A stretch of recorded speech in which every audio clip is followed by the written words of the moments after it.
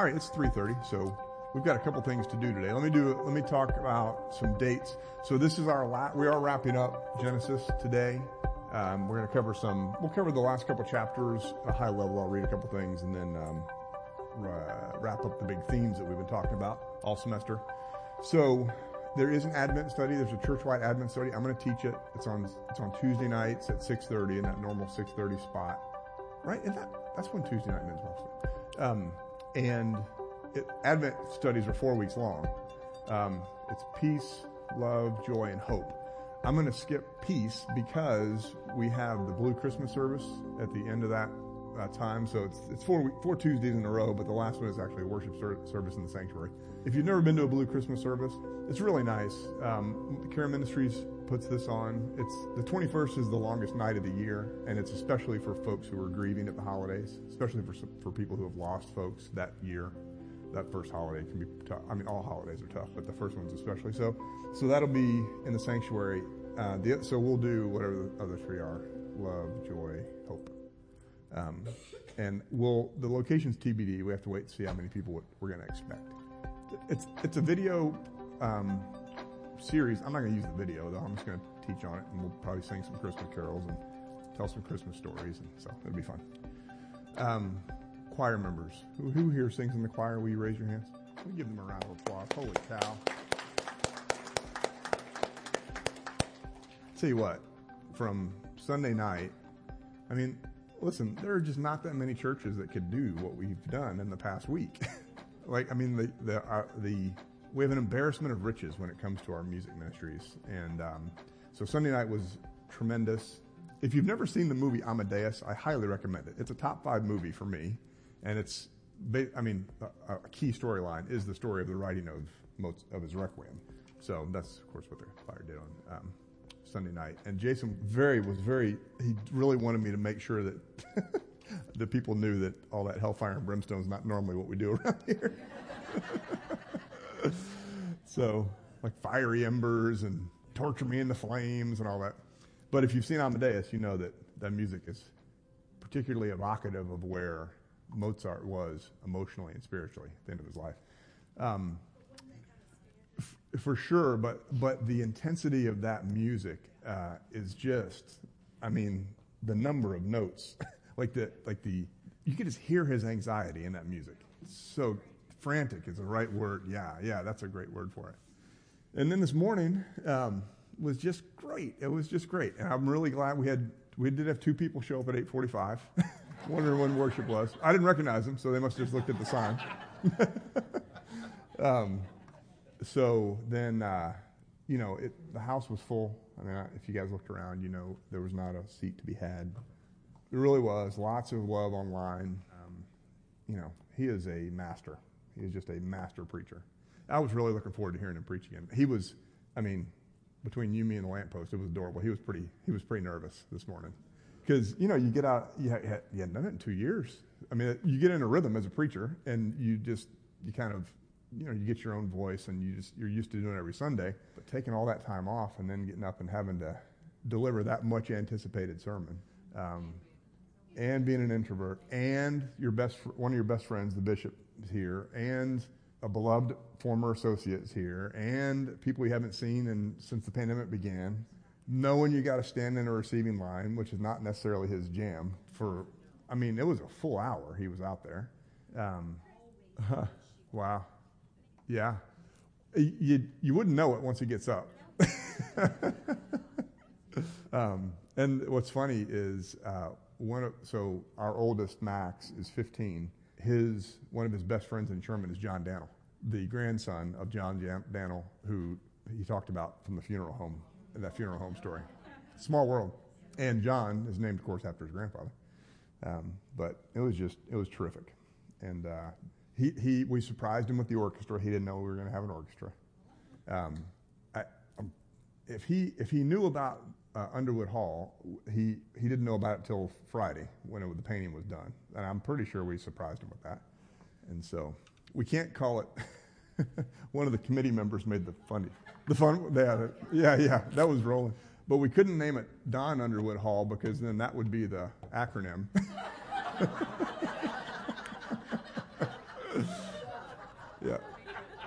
Our Advent study's in the duh. So it was great. It was great. Well, we're wrapping up Genesis today, and we're going to recap some of these big themes, but we do have some couple verses to read first. So we're at the very end of the Joseph cycle. Chapter 45 is where we left off, 45:5. We spent a fair amount of time talking about this whole question of providence, so I don't know that we're going to belabor that necessarily, but I do want to pick up with, let's see, we read 45:5. That was where we left off last week. God sent me before you to preserve life. So we're going to start in chapter 46 and go read the first, let's see, I'll jump around a little bit. But we're going to read the first 7 verses of this. So when Israel set out on his journey, Jacob set out on his journey with all that he had and came to Beersheba, he offered sacrifices to the God of his father Isaac. God spoke to Israel in visions of the night and said, Jacob, Jacob. And he said, here I am. And he said, I am God, the God of your father. Do not be afraid to go down to Egypt, for I will make of you a great nation there. I myself will go down with you to Egypt, and I will also bring you up again, and Joseph's own hand shall close your eyes. Would that we could all die that peacefully. Then Jacob set off from Beersheba, and the sons of Israel carried their father Jacob, their little ones and their wives, and the wagons that Pharaoh had sent to carry him. They also took their livestock and the goods that they had acquired in the land of Canaan, and they came into Egypt. Jacob and all his offspring, his sons and his sons' sons with him, his daughters and his sons' daughters, all his offspring, he brought with him to Egypt. Now here's the thing. We read that knowing full well what's coming. Right? It does not end well in Egypt for the Israelites. I mean, ultimately it ends well, but there's like 4 centuries where it's not good. So that even when this was put on papyrus probably during the reign of Solomon sometime, Israel knew the history. So this seminal event of the Exodus was already in their rearview mirror. And as Jacob and his sons are going down to Egypt to prosper, they all full well know how that turns out. So then let's jump down to 28, verse 28 of that 46th chapter. Israel sent Judah ahead to Joseph to lead the way before him into Goshen. When they came to the land of Goshen, Joseph made ready his chariot and went up to meet his father Israel in Goshen. He presented himself to him, fell on his neck, and wept on his neck a good while. This is the reunion, obviously. Israel said to Joseph, I can die now, having seen for myself that you are still alive. Joseph said to his brothers and to his father's household, I will go up and tell Pharaoh and will say to him, my brothers and my father's household who are in the land of Canaan have come to me. The men are shepherds, for they have been keepers of livestock, and they have brought their flocks and their herds and all that they have. When Pharaoh calls you and says, what is your occupation? You shall say, your servants have been keepers of livestock from our youth, even until now, both we and our ancestors, in order that you may settle in the land of Goshen, because all shepherds are abhorrent to the Egyptians. We're going to go through 47:12. So Joseph went and told Pharaoh, my father and my brothers with their flocks and herds and all that they possess have come from the land of Canaan. They are now in the land of Goshen. From among his brothers he took 5 men and presented them to Pharaoh. Pharaoh said to his brothers, what is your occupation? And they said to Pharaoh, your servants are shepherds, as our ancestors were. They said to Pharaoh, we have come to reside as aliens in the land, for there is no pasture for your servants' flocks, because the famine is severe in the land of Canaan. Bless you. Now we ask you, let your servants settle in the land of Goshen. Then Pharaoh said to Joseph, your father and your brothers have come to you. The land of Egypt is before you. Settle your father and your brothers in the best part of the land. Let them live in the land of Goshen, and if you know that there are capable men among them, put them in charge of my livestock. Then Joseph brought his father Jacob and presented him before Pharaoh. And Jacob blessed Pharaoh. The only thing connecting them is Joseph. And Israel blesses Pharaoh, we're told, and we are reading this, even if we're reading this or having it read to us in the time of Solomon, we know what's coming. We know that there's a Pharaoh who forgot Jacob. So it's a kind of a pregnant moment. Pharaoh said to Jacob, how many are the years of your life? Jacob said to Pharaoh, the years of my earthly sojourn are 130. Few and hard have been the years of my life. They do not compare with the years of the life of my ancestors during their long sojourn. Jacob knows this is a temporary stop for God's people, right? They need it because of the famine, but this is a temporary accommodation. Now, it ends up being 4 centuries, 430 years, or whatever the number ends up being, but it's temporary. So you have this chosen son, blessed by God with the promise that was initially given to his grandfather. And you've got Pharaoh with all the trappings of power and wealth that Joseph's bailed him out, so he's going to make it through the famine just fine. He knows that. So you have power and lack of power, but really, that's earthly power, because what really matters, we know as God's people, is this right here, the promise and the blessing.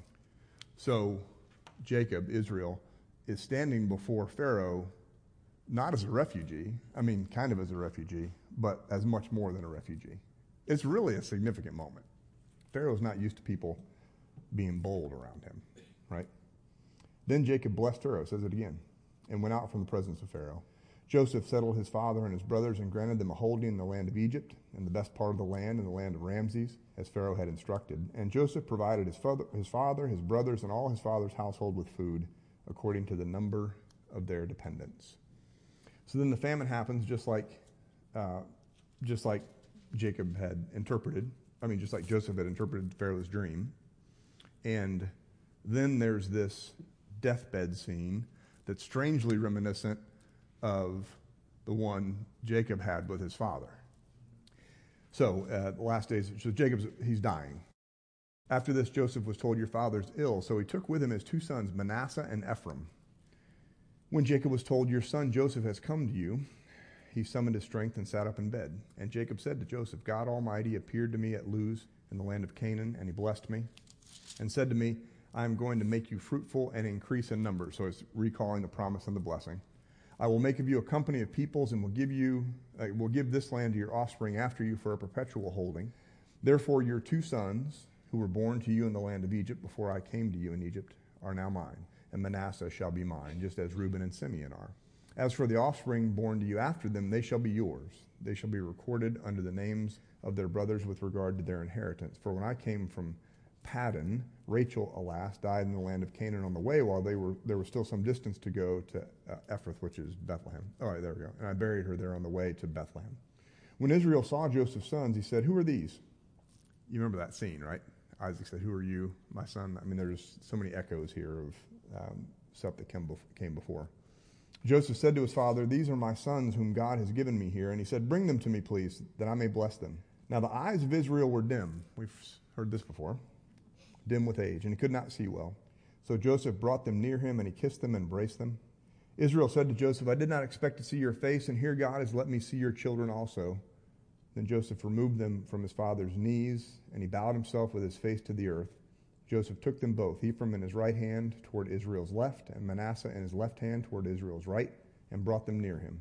But Israel stretched out his right hand and laid it on the head of Ephraim, who was the younger, and his left hand on the hand of Manasseh, crossing his hands, for Manasseh was the firstborn. It's like Jacob can't help himself, right? He's just being ornery. He was ornery before he was born. He's ornery here on his deathbed. And then he blessed Joseph and said, the God before whom my ancestors Abraham and Isaac walked, the God who has been my shepherd all my life to this day, the angel who has redeemed me from all harm, bless the boys. And in them let my name be perpetuated, and the name of my ancestors Abraham and Isaac, and let them grow into a multitude on the earth. It's really a pretty blessing. When Joseph saw that his father had laid his right hand on the head of Ephraim, it displeased him. So he took his father's hand to remove it from Ephraim's head to Manasseh's head. Joseph said to his father, not so, my father, since this one is the firstborn, put your right hand on his head. But his father refused and said, I know, my son, I know. He shall also become a people, and he shall also be great. Nevertheless, his younger brother shall be greater than he, and his offspring shall become a multitude of nations. It's like there's so much you could do here with like family systems stuff, like pastoral care, like how dysfunction is repeated generation after generation unless you make a conscious choice to do something different. Like there's a whole branch of psychotherapy about that. God knows this family could have used it along the way, but he is reenacting what happened with his own father. And, does he identify with the younger son? Probably. Joseph, being one of the youngest, is trying to get it right, which is interesting because you'd think I don't know, there's a lot going on. So I reread what Brueggemann has to say about that, but the text says crossing his hands.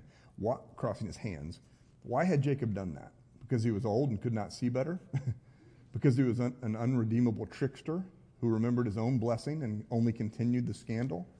Or is the narrative this way because of an ex post facto awareness of the domination of the other tribe in the history of all the tribes? Like, in other words, is this author looking back on the history of these two tribes and saying, well, the younger one must have been blessed because the younger tribe ends up getting the better of the older tribe? All these reasons have some cogency to the detached observer who seeks an explanation, but the expositor, us, is not permitted to explain things. The narrative itself refuses to explain, right? I mean, the story just tells us it's what happened. It doesn't try to put any kind of value judgment on why or give us an explanation as to why. The narrative itself refuses to explain. It only tells it and leaves it there. In the bounds of the story itself, there is no reasonable explanation to give, as with many things in Scripture. In the bounds of the story itself, there is no reasonable explanation to give. The story refuses to speculate. As it stands, the act is inexplicable, as has been every major turn in the life of this family. So we just perceive it. I mean, we can make of it what we will, because the text doesn't give us an explanation. Verse 20, so he blessed them that day, saying, by you, Israel will invoke blessing, saying, God make you like Ephraim and like Manasseh. So he put Ephraim ahead of Manasseh. Then Israel said to Joseph, I'm about to die, but God will be with you, and will bring you again to the land of your ancestors. I now give to you one portion more than to your brothers, the portion that I took from the hand of the Amorites with my sword and with my bow. We're actually going to skip 49. So my translation, the heading for this section says, or my study Bible says, Jacob's last words to his sons. It's not really a blessing per se. It's kind of an explanation, and some of them come out looking better than others, but it doesn't really advance the narrative all that. So we'll go to chapter 50, verse 15. Realizing that their father was dead, Joseph's brothers said, what if Joseph still bears a grudge against us and pays us back in full for all the wrong that we did to him? Like, what if he just was? What if he was letting us off the hook while Dad was alive, and now that Dad's gone, So they approached Joseph, saying, "Your father gave this instruction before he died. Say to Joseph, I beg you, forgive the crime of your brothers and the wrong they did in harm you." I don't know if he actually did that, but now therefore, please forgive the crime of the servants of the God of your father. Joseph wept when they spoke to him. Then his brothers also wept, fell down before him, and said, "We are here as your slaves." But Joseph said to them, "Do not be afraid. Am I in the place of God? Even though you intended to do harm to me, God intended it for good, in order to preserve a numerous people as he is doing today. So have no fear. I myself will provide for you and your little ones." In this way he reassured them, speaking kindly to them. So Joseph remained in Egypt, he and his father's household, and Joseph lived 110 years. Joseph saw Ephraim's children of the third generation. The children of Machir, son of Manasseh, were also born on Joseph's knees. Then Joseph said to his brothers, "I am about to die, but God will surely come to you and bring you up out of this land, to the land that he swore to Abraham, to Isaac, and to Jacob." So Joseph made the Israelites swear, saying, "When God comes to you, you shall carry up my bones from here." And Joseph died, being 110 years old. He was embalmed and placed in a coffin in Egypt. Exodus chapter 1, verse 8. Now a new king arose over Egypt who did not know Joseph. Some stuff happens in the meantime. So this book is I guess we've spent a fair amount of time talking about how complicated it is and how varied it is, and how if you read closely and if you've got a good commentary or study Bible, you can hear voices centuries apart that are telling portions of this story. And it starts out, Genesis 1 is the more recent narrative, but in terms of characters, we get the Adam cycle, and then we hear about Noah, and then we get into the patriarchs, Abraham, Isaac, Jacob, and Joseph. And we know that these aren't all firstborn, right? And so what humanity would expect, this law of primogeniture, how do you pronounce that? Like this notion that the firstborn is the most important, gets turned upside down in the middle. And there are these kind of epic storylines that begin in the prehistory and get repeated throughout the book. Essentially, this book begins with this very simple idea, this is Brueggemann, that creator creates creation, and we know that God's purpose, or we infer that God's purpose for creation is shalom and unity, and that the last thing we're good at creating is shalom and unity, and that started with the first two human beings and just gets carried over in each successive generation in different ways, but it's a theme that continues, this idea of brokenness and this notion that we're just not good at peace and one. That goes against our, I don't want to say human nature because we're created in the image and likeness of God, but maybe we can say our inclination is for selfishness. Like that's how we naturally show up in the world. It shows up differently for each of us, but that's kind of our predicament, our human predicament.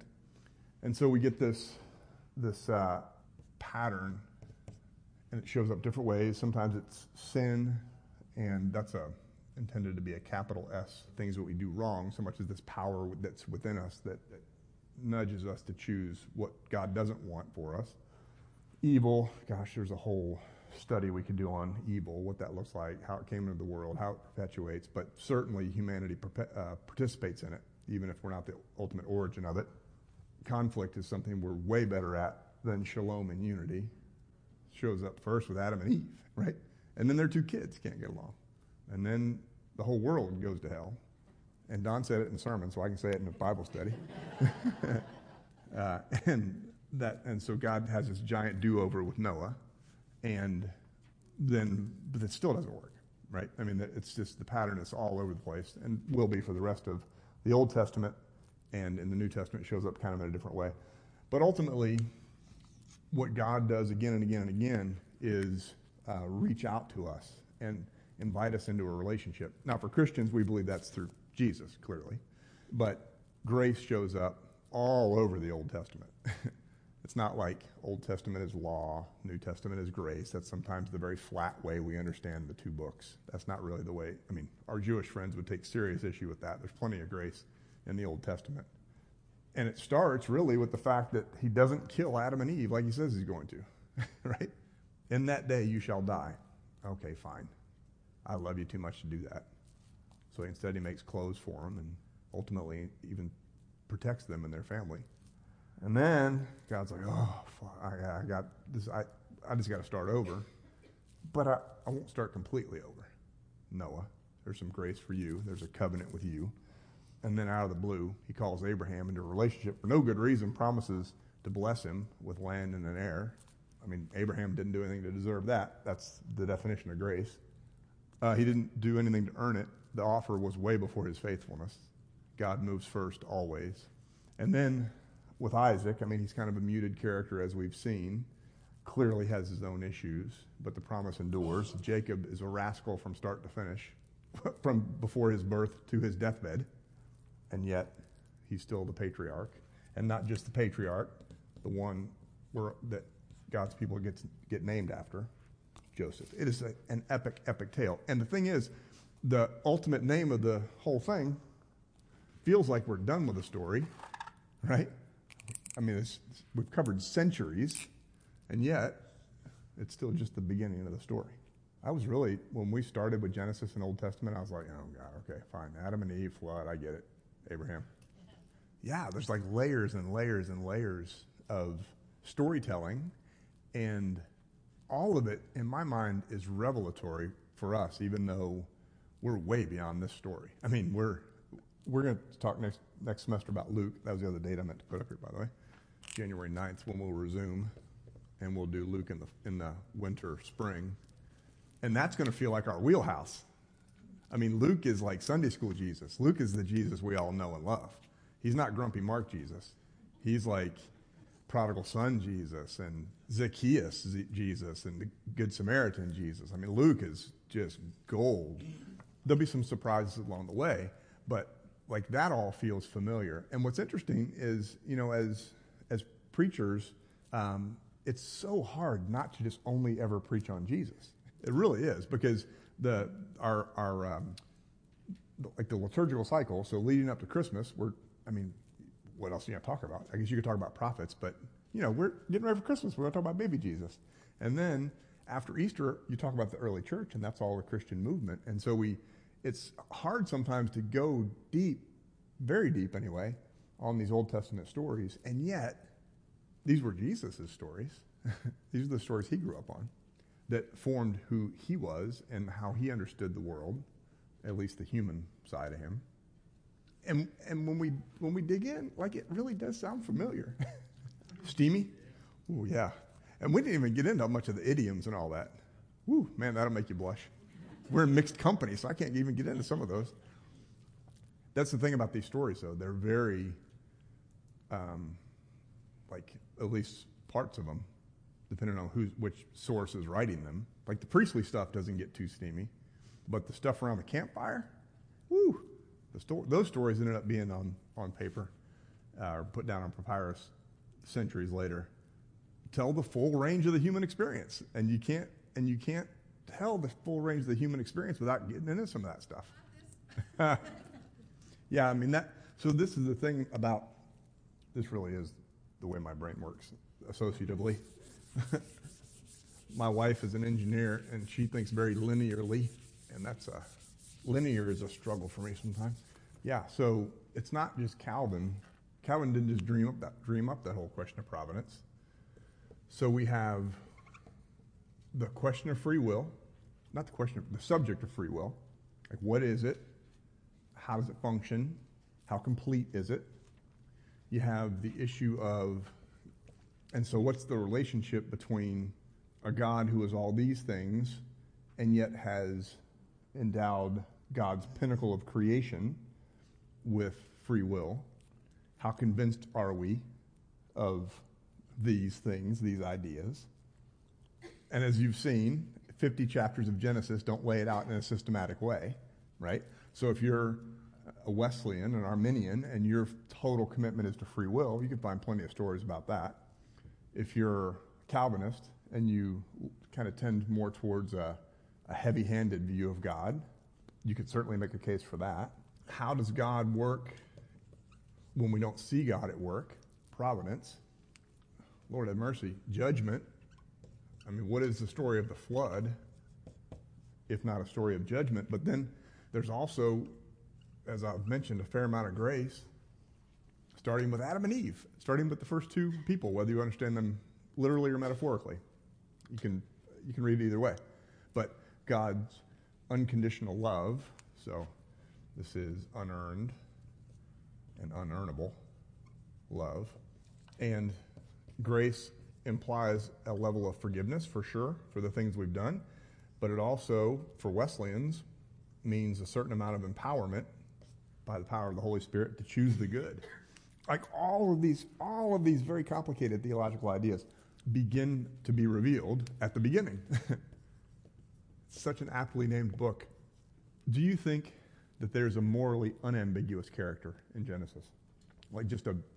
Like us. And my God, that's good news, right?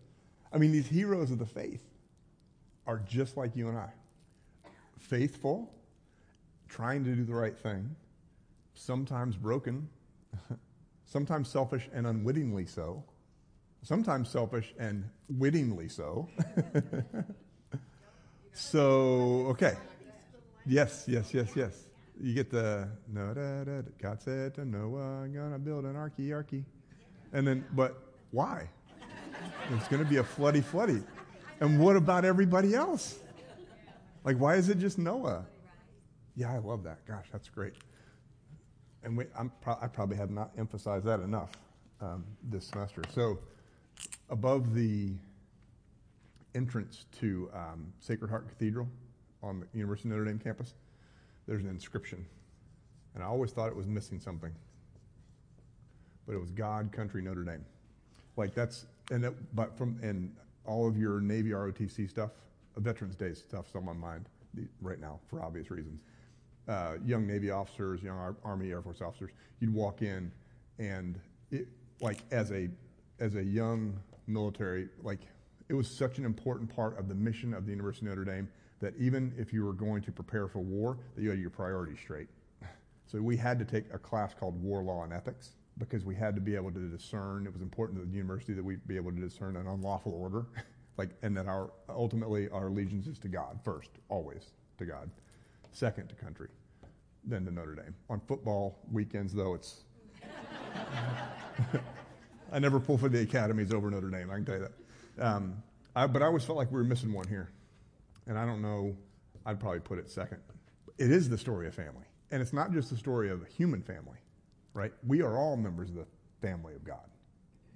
Now, in Christian theology, that means that's because of our adoption as children of God in Christ. That's the theology Paul goes with. You probably know this. When you baptize a baby, you don't baptize them with their last name. Do y'all know that? So when I say, by what name will we baptize this child? So my oldest is James Maxwell, and I didn't baptize him. I baptized Samuel Dean. I baptized him Samuel Dean, not Samuel Dean Dowd, because he is Samuel Dean. That's how seriously we take that theology. You are forever now in the household of God. But that familial theme is right there in the beginning. Adam and Eve are the first family, and they have a complicated one right out of the gate, right? That sibling, they needed to read Siblings Without Rivalry, because Cain and Abel didn't show up very, very great in the real world. But it ends up being God's blessing is to the world through a family, right? I mean, that's part of the promise, was an heir. And that family then would bless the world. And so in Christian theology, we expand that, and everyone who puts their faith in Christ is part of the same family. I get a little distracted, honestly, when I do think sometimes families overuse. I love my kids' sports teams. Those are not families. So every once in a while, you'll hear somebody say, Cubs family or Anderson family. I appreciate the sentiment that we're, all pulling in the same direction. But families for me are the one I'm born into and the one I'm baptized into. And I actually do think that church family is the right phrase. That is a theological statement when we say Christ United family. We're saying this particular household of God. I think that's really good theology, which is why I like to save that for, my bios and the church family. Anything in Genesis in light of Easter and Christmas? Do you see any connections between the tale, the epic story of Genesis, and how we connect to that specifically through Christ? Also not a loaded question. It's not a quiz or anything. I'm not looking for a specific answer. Waiting for the heir. Okay. And we do get these echoes of Bethlehem, like the foreshadowing of the importance of Bethlehem. Yeah, that's a great reference. Yes. And here's the crazy thing about that story. We don't read it all that much during Advent. I mean, it's after his birth. They're running from Herod is the way that story goes. It's a really important part of the story, that just as Israel and his family were refugees in Egypt, so the Holy Family was for a while. And that's an intentional connection to that story, for sure. And then there's a new Exodus when they come back. Yeah, that's a good reference. It's Luke. So there's two lineages. Do you know this? Genealogies of Jesus? There's two of them. There's one in Matthew, one in Luke. The one in Matthew, which is the more Jewish of the Gospels, do you know how far back that genealogy goes in Matthew? To Abraham. Luke goes back to, because Matthew is speaking to a more Jewish Christian audience. Luke is speaking to a more Gentile Christian audience. So Abraham's not really that big a deal for a Gentile, right? If you're Jew, he's everything. Not quite everything, but close.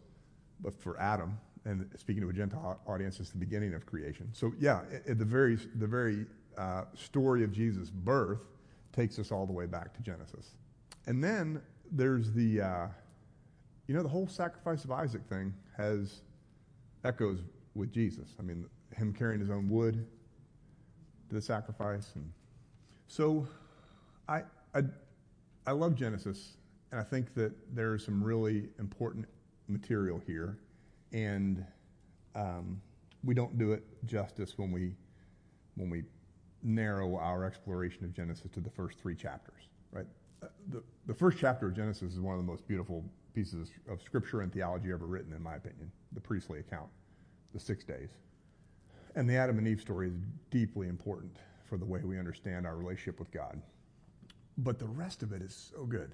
And the complexity of Abraham, but his deep faith, and the deeply flawed nature of the guy that we're all named after in some respects, Israel, Jacob. The evolution of Joseph from simple, wide-eyed boy gets thrown into slavery to the guy who's pulling all the strings at the end. There's so much insight about human nature in this book, and so much really good theology about how we understand ourselves and our relationship with God. So there's like this phrase, theological anthropology, which means how, like our theology of how humans relate to God. It all starts here. And the rest of the Old Testament, so next fall we'll do Exodus, which is a brilliant, brilliant book that really, well, it's when the people Israel become the people Israel, right? Right now we're just kind of a bunch of tribes that are related by blood, but the Israelites become God's people really in Exodus.